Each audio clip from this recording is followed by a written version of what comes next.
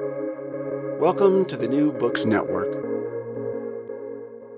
Hello, everyone. Welcome to This is the Place, a podcast series from the Common Magazine on the New Books Network. The Common publishes literature and art with a modern sense of place. I'm Emily Everett, managing editor of the magazine and host of the channel. Today we'll be talking to Cheryl Collins Isaac about her story, Spin, which appears in issue 23 of The Common. Cheryl Collins Isaac immigrated to the United States in 1996 from Liberia, West Africa. She is a 2022 Edith Wharton Straw Dog Writer-in-Residence and the recipient of the 2020 James Baldwin Fellowship at MacDowell. She has had fiction, nonfiction, and poetry published in Chicago Quarterly Review, the Ocean State Review, Hawaii Pacific Review, South Writ Large, Prime Number Magazine, and more. She earned her MFA in creative writing from the University of Tampa. Cheryl Collins Isaac, thanks for joining us. Hello, thank you so much for having me. I'm happy to be here. We're so happy to have you. Would you set the scene for our conversation to sort of describe where you're calling from now? I am currently calling from Carlisle, Pennsylvania, where I'm working on actually trying to get some writers together to talk about craft. So that is where I'm calling from. That sounds great. I would love to start off with a reading from your story. Would you read the first few paragraphs for us? Absolutely, I would love to. All right. This is a reading from Spin. The mind works like a solar system, an interplanetary medium to keep things running smoothly. Moses speaks in a memorized whisper, his voice soft, like the warm towel he places on her head. Hawa closes her eyes, drifts with the sensation of rocks pounding palm nuts open, small fingers reaching inside for kernels. They are teenagers again, and he is her caring boyfriend who brings her palm kernels for snacks when she lies sick with malaria. She heals and they celebrate with dance, the small of her back supported by his palms as she melts into a ballet fondue. They dance under the palm tree, pretend they are ballet partners at school, performers on stage. If only things were that simple again. When you start to remember the painful things of the past, one of the planets in your solar system starts to dance and your medium is obstructed temporarily. Only temporary, yeah? Moses sounds sure, confident, like the doctor he will never become. She stares at the only painting on the wall, next to the bed, a black and white portrait of Jesus. He has no color, except for the red splotches of blood running from his outstretched palms, from the nails in his feet, from his side. His eyes measure disbelief, but a faint smile rests on his lips. The artist chose to paint him alive, his pain lucid as it courses her veins. Moses places her worn ballet shoes next to her on the bed. He takes her hand in his and gently massages her palm. He gazes at her and she feels drums beat, rhythm motions from a crevice within her consciousness. You would try to eat if I go make food? He asks. She nods. Thank you. Thank you for reading that. For our listeners who may not have read your story yet, would you just describe what the piece is about? Yeah, so this piece is about a couple who is facing loss. You know, they're overcoming tragedy. They're Liberian immigrants who have settled in the Appalachian Mountains. She's a stripper who really is a trained ballet dancer, and she's had dreams of being on the formal ballet stage. He wanted to become a doctor, but he became disabled during war. And so the story captures them as they both try to recreate their dreams. And in that effort, they cling to each other and search for belonging and meaning. That's a beautiful summary. I would love to hear how you came to write this story. What inspired you to start work on it, and how did the first draft come together? You know, the first part of this story, I was actually flipping through a few of my journals. I love keeping journals.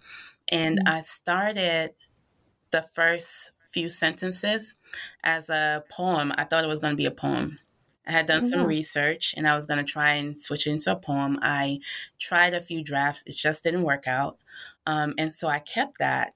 And then as I started working more on it, it seemed like it wanted to be a story. And so I started to, figure out, is it going to be dialogue? Is it going to be, part of, and so this has been since 2017 is how Wow. long it's been. So, I mean, do you feel like it came together? Like, did you have the idea for the ballet dancer first, or the mountains? Like, what was sort of the jumping off point? I think it started with the music.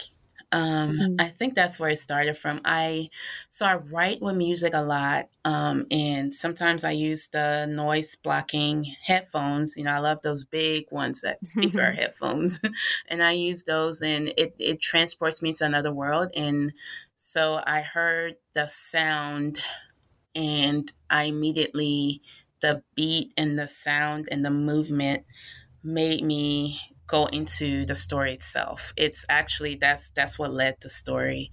And then at one point, I thought that it was really going to be from Moses's perspective. And so I played around with that. The story did not want to be told from his perspective, even though we see a lot of him through Hawa. But I had to switch it around to her, and you could see, it opened up a lot more that way. And then I just started writing. You know how you start and just continue, and that's how I just went into that flow of the story. Oh, that's really amazing. I love that you write with music. I always hear people talking about how they can't write with music, and I'm like, I can't write without music. That's so great.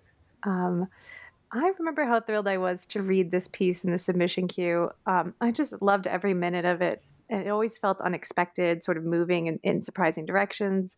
And then you totally nailed the ending, and I was so relieved when somebody sticks the landing. But that was a really long time ago.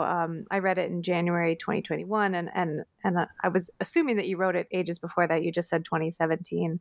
So I wonder, like, what is it like finally having it out in the world, being read? Um, I sometimes feel, reading things that you wrote a long time ago can be such a time capsule into who you were at that time or what you were thinking about at that time. Yeah, it's interesting you say that, because I've realized that a lot of my, with my writing, this happens. Sometimes you write and you put the first draft away, and then suddenly you come back to it and Mm. realize when the story is saying, I'm ready to be seen, or I'm ready to be told. And this one has been a long time in the making. I was so pleasantly surprised and just happy when you read it, and you went, well, I love this ending, because once I started writing it, even though there was a whole lot of editing in the middle, the ending landed on the first time, meaning the same ending that the story has now is Mhm. what I started with. It I love just, that. the story made it went in that direction, and I just followed. But looking at it now, you see the difference. I was in a different headspace, and I was also being led by my characters and being led by a moment in time. In a story that begged to be told. But then even now, as you look at current day and current events, I'm so happy that it is actually published in 2022, because it still says a whole lot about the human condition, and some experiences that never come to surface, that the world could learn about. Yeah, it feels like, I mean, since 2017, we've just started talking about immigration and immigrants in America so much more, and this is such a beautiful portrayal of that, and sort of the struggle of that, but also the beauty of it, and the success they finally find.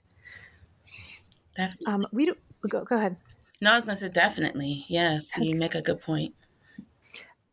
It's funny you talk about the ending, because I did want to talk a little bit about it. I don't want to, like, we don't have to give away the specifics of the ending, but I just wanted to ask about it, because I feel like it's doing exactly what an ending should do. It's sort of surprising, but it feels totally earned, and it ties up some things nicely, and then leaves other things that we've seen in the story sort of open ended, and not solving everything. And I just love that. Um, so you said that it sort of just came, that was the beginning, that was the ending right from the beginning. But I'm just curious, like, did you have to play with the balance at all? Like, were there times where you felt like you needed to, like, tie up more loose ends, or like that it wasn't complete enough? Yes, there are many times that happen, and especially when working with the Common, I really did appreciate, having you as an editor, because it really helped. There were some characters, some layers to the character that I realized I hadn't explained. There were some character motivations I hadn't explained, and there were just different things that would have brought the reader a little bit closer to the character's story and inner conscious. So those were the things I played around with, just trying to make sure that the reader got closer to the character, and then also that the Mm. story just evolved correctly and unfolded in a way that anyone reading the story could understand what was happening. I love that. I was thinking about, I always think about like what sort of revisions we did with the story before I talk to someone. And I don't remember us doing a lot of revision at all, but I do remember, um, yeah, what you said, which is that we just added, sort of clarified some things and added things that would sort of make a little more explicit certain things that maybe were implied, just to make sure that the readers could really get in there with Hawa. Yeah, and you all really did, because one instance was when, I talked in the beginning about the story being about these two characters clinging to each other, and I hadn't fully, explained that, and you all brought those questions, and I thought, well, this is in my head. I need to put it on paper, Mm. and it just showed why they have this bond and why they survive together. Yeah, I do really think that's a really lovely part of the story. And it just makes me think, it's such a struggle as a writer and also as an editor. You're always trying to make sure that things are clear, but also, not, you don't want to put everything on the page. You don't want to have to tell everything or explain everything. And so finding that balance is always kind of the trick with every story. Yeah. One thing I love about this piece is that even though it does have this suffering and trauma, and it really at the heart of it is these traumatic experiences that Moses and Hawa have had in their past, it also has these really exquisite, gorgeous moments of beauty. We have like the Appalachian scenery. I love the home cooked food and the music, like you said, and the sensuality between these two lovers, which is really lovely. The really graceful descriptions of Hawa's ballet movements.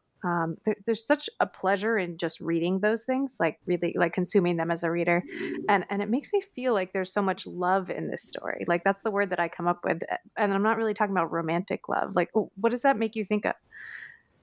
I love that you say that, because I wanted to lead with love. I wanted to lead, I mean, everything in the story, from how the community embraces them.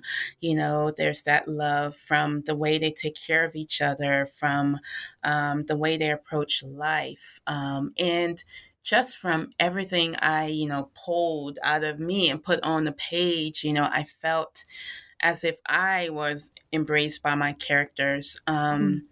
And I mean, it was just an enjoyable experience writing this. The ballet, I had to research a lot, Mm-hmm. but I loved doing that. I mean, that led me into, areas I hadn't explored.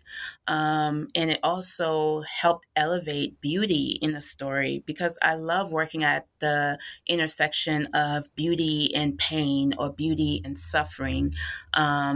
I love showing how they coexist. Sometimes people think that suffering exists without beauty, or, vice versa, that, you see someone and they look perfectly put together, that, oh, there must be nothing they're going through.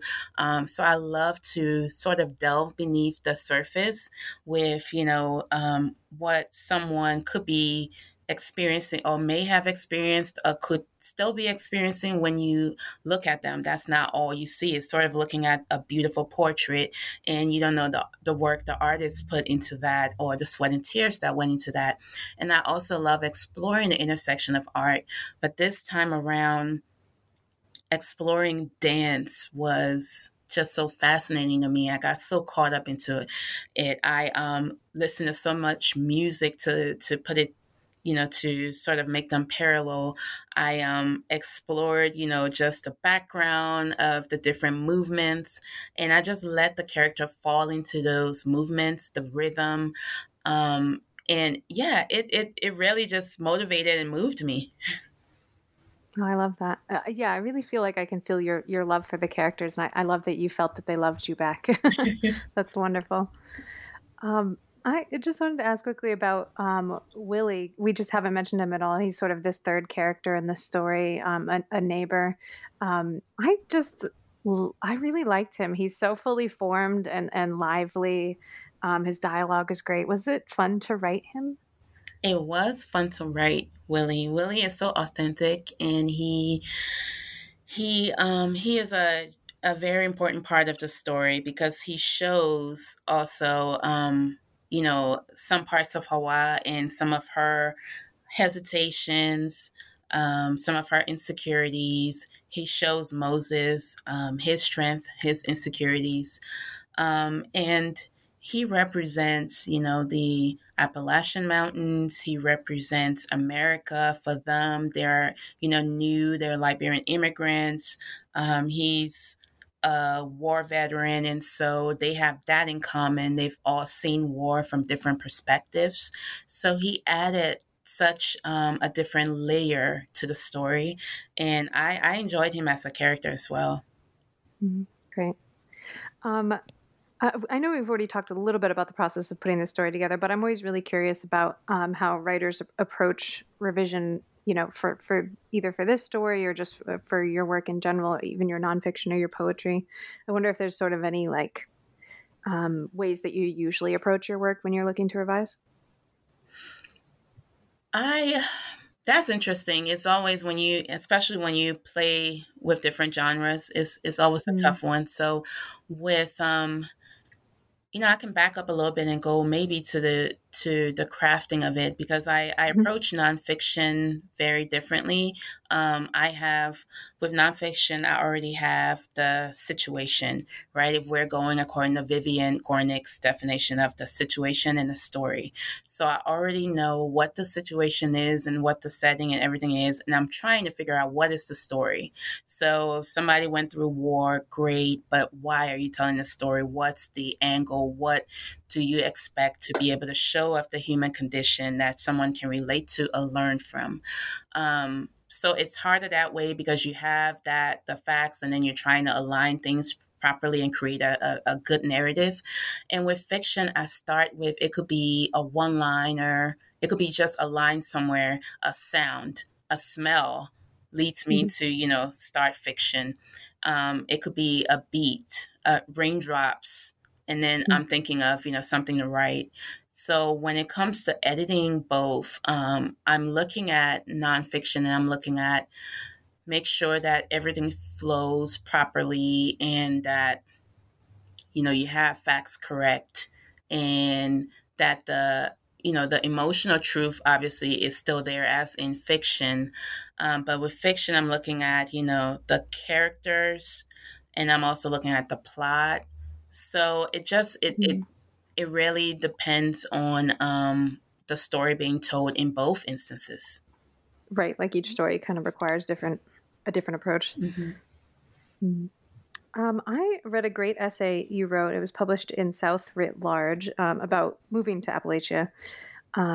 And of course, I recognize, there's some similarities there with the place where Hawa and Moses moved to in the story. But the thing that really grabbed me was your description of Liberia and its complicated history, which includes, some really interesting ideas about the influence of America on Liberia. Would you just tell us more about that? Yeah, it's very interesting. And those are some of the things, again, like when we were just talking about nonfiction versus fiction, those are some of the things you have to, outline and ensure that you have, those little pieces and nuggets in with nonfiction. Liberia is a rich country, a country with a rich history and also a troubled history and past. And it's just such an interesting, nuanced country and part of the world. It is the only the only American influenced African country. And it was founded by African Americans who left here to go make a new life for themselves in West Africa, and they landed in Monrovia, Liberia. Monrovia, which is named after the former President James Monroe. Everything from the language, the schools is modeled, very much modeled after America, particularly the American South. So Oh, the interesting. food, the music. The music, is a mixture, obviously, of, African culture and American culture. But, I mean, there's a heavy American influence there. And so I grew up in a school system where you had the American school system and you had the Liberian school system. I went to an American school Mm. system that incorporated, for instance, African history alongside American history. Geography, African geography, American geography. So I kid around with people sometimes, and I'm like, well, I kind of grew up in America, in Liberia, but that time is so long gone, and that part of Liberia, since the war, isn't the same. Liberia is, that is a time that you can only capture now with memories on paper. You can capture with art, and you can capture with literary art. And so that's why it remains a big part of my story and a big part of my writing life. Yeah, that makes sense. I feel like, well, people are always talking about whether things are globalized or Americanized these days. And, with smartphones and internet and things like that, I feel like, so many places have become heavily American influenced. But yeah, definitely at that time, that would have been an absolute rarity. Yeah, like in the basic founding of the country. I read that when you were in residency at McDowell, you were working on a memoir that includes letters that you wrote when you were a child during the first Liberian Civil War. And to me, that just, I mean, it feels really powerful to include those. I feel like sometimes readers can have like a nice distance from things where they can view things as like, oh, that happened years ago. But I feel like those letters really create some immediacy and really bring readers to that. How did you decide to include those? And like, are there parts of that that's challenging? It's very challenging. And I, I wasn't even thinking about it, honestly. And then my dad sent me a whole packet of letters. I didn't even know they existed.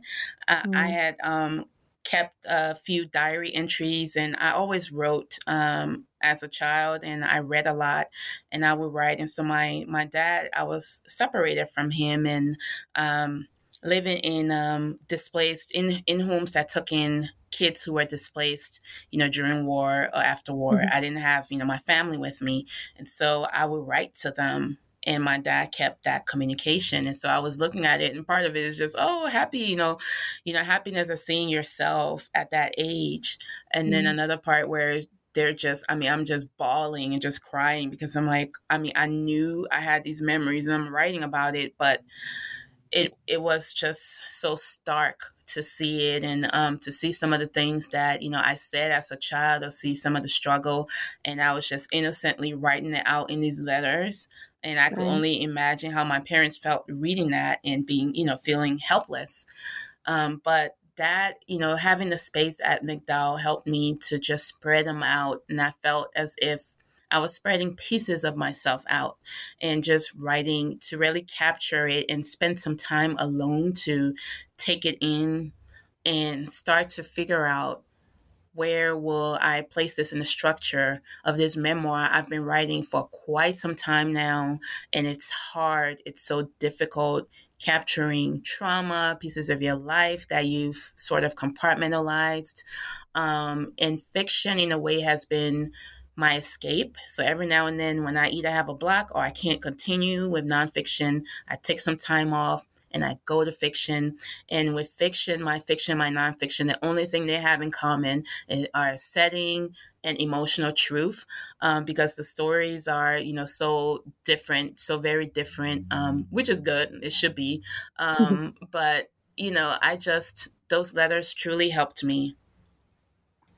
That's so great. Um, so speaking of residencies, I saw a few months ago that you won a place in the amazing residency that they have for women writers at the Mount, which, for listeners who don't know, is Edith Wharton's grand house and grounds in the Berkshires. She designed it herself. I love Edith Wharton, and I've always been kind of obsessed with the Mount, and the idea of writing there is obviously incredible. So I'm just hugely jealous, and I was wondering when you will be doing that and what you can tell us about it. Oh my goodness, don't you love her? That is what made me apply for this. I just Mhm. love her. I love her writing. I She's love the magic. language. I mean, it really, really, really is. Yeah. I mean, even her, everything from the themes to the writing and her life, how nuanced she was Mm. as a person, too. And I got to write from her bedroom, which was the coveted spot. And that's where she wrote all of her work. I got to write from there and see some of the letters, she wrote to, her fellow writers.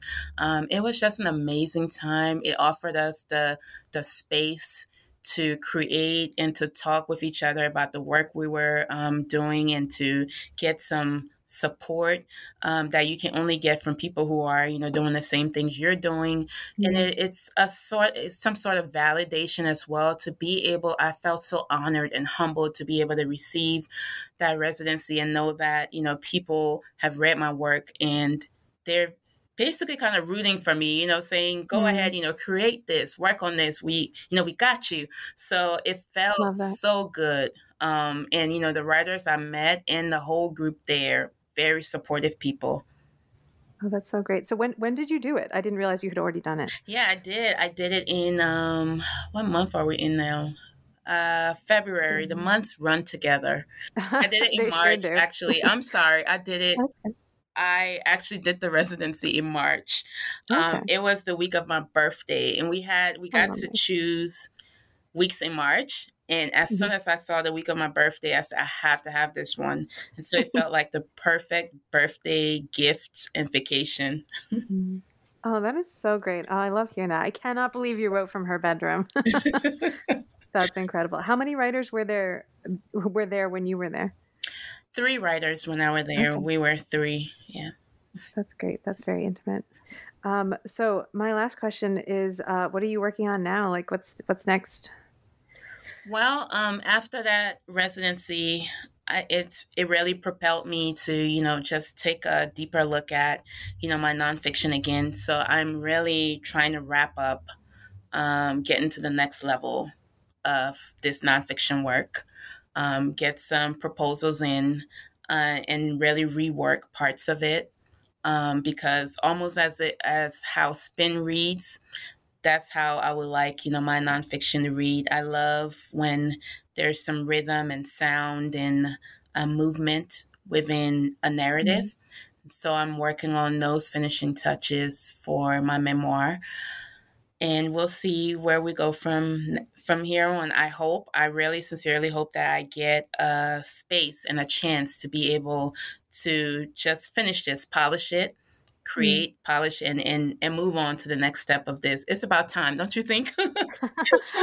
Well, I mean, that's these things, they really do take years and years and years. And every time I thought I was done, I was like, no, this really needs another pass.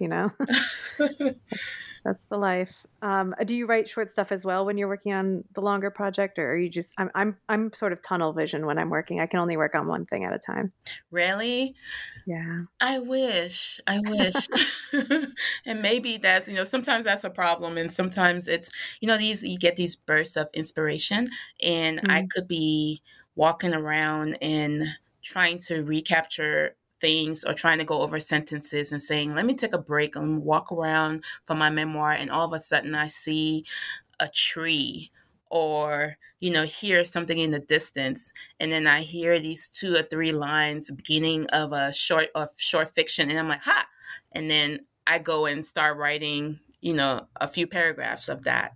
Or I could be Mm. in the middle of sleep and you know um think of a memory or hear something on TV, and I'm immediately up again and writing. I usually write things out before I start typing. And so I'll write it out. And then if it continues, then I'm saying, well, the story is telling me to keep going. Mm. So I can't say, I work on one thing at a time, but I'm actually looking forward to focusing on that this year and next year simply on nonfiction. Mm. Well, that sounds great. I can't wait to read it. Thank Cheryl Collins Isaac, thanks so much for joining us. It's been really great to talk with you. Thank you so much. It's been great being here. I'm humbled. It's been a pleasure. I thank you, Emily, and I thank the Common for having me. Listeners, you can read Cheryl's story, Spin, and subscribe to the latest issue at thecommononline.org.